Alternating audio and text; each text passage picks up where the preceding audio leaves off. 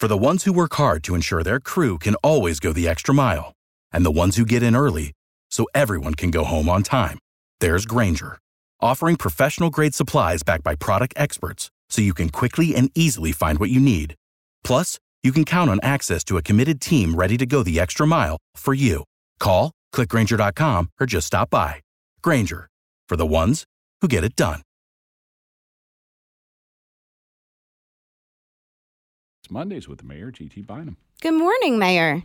Good morning. Have you been in touch with we've already talked to Tim McCorkle this morning. It seems like they've got things happening. They treated the bridges and overpasses and things like that overnight, and they're moving on from there. What are you hearing? That is the same report I'm hearing from our streets team, which is that they were out really, I think, started around midnight treating bridges and overpasses with brine, and now they're moving on to focus on intersections so people can get that ability to start and stop safely at intersections. The other thing that I'm hearing, which is a concern, is from both our streets team and the Tulsa Fire Department, which is that people are driving way, way, way too fast on the highways right now. And those are treated by the Oklahoma Department of Transportation. But our fire department is responding to accidents on the highways, and our street crews are seeing it as they're out driving around. So I would encourage everyone, when you step outside, it doesn't look like there's ice because it's very thin, but all it takes is a thin layer of ice to cause you to slide and get into an accident. So I'd encourage everybody, just take your time, take it slow, and get to work. Also thinking about the homeless, as I was driving in this morning, there was a makeshift tent, blanket or something strewn over a couple of shopping carts right under the freeway on 31st Street near Memorial.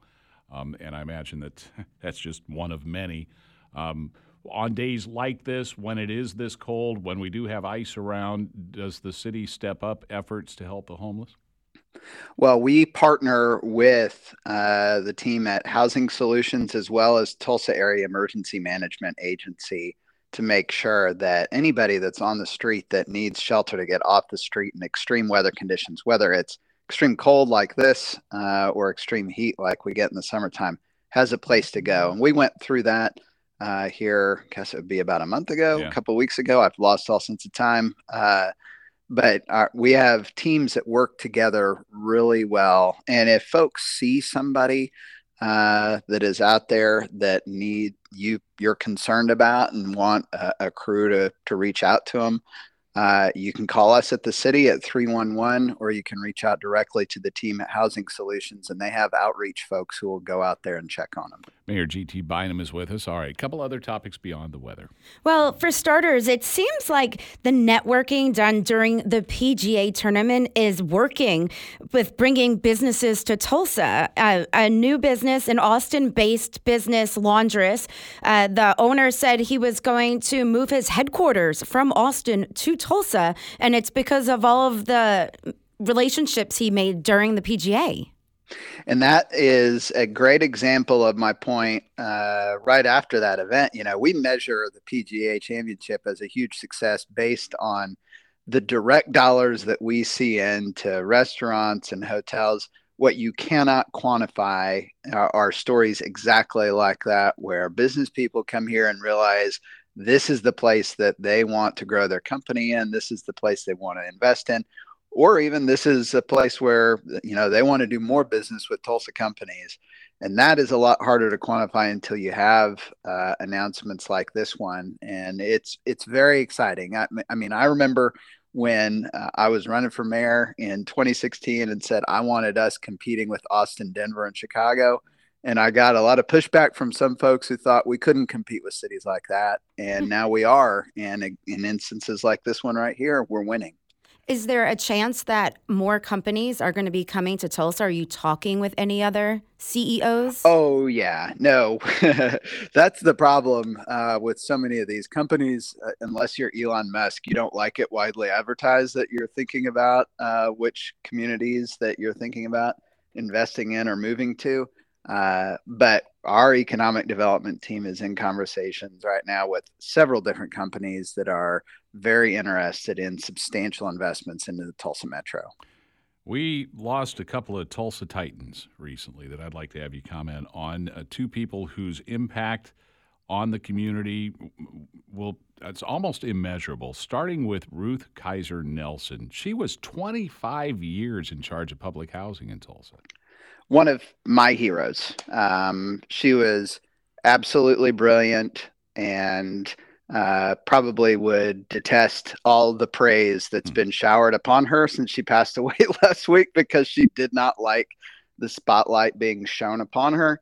But this is a woman who really took the board chair position of the Tulsa Housing Authority at a time when public housing in Tulsa was in really bad shape, and steered that. As you mentioned, she was on that board for 25 years, to the point where thousands of people in our community got better housing over the course of her leadership. And I saw it firsthand. I mean, I remember my very first year on the city council, when she was working to get a new housing facility open at 10 North Yale, which the folks that are in there would probably be homeless if it were not for that facility. And we had a packed council chamber with elected officials and neighbors jeering her for trying to get this done. And she just sat there, listened to every one of them, and then kept pushing and got it done. And there are hundreds of people since that facility alone opened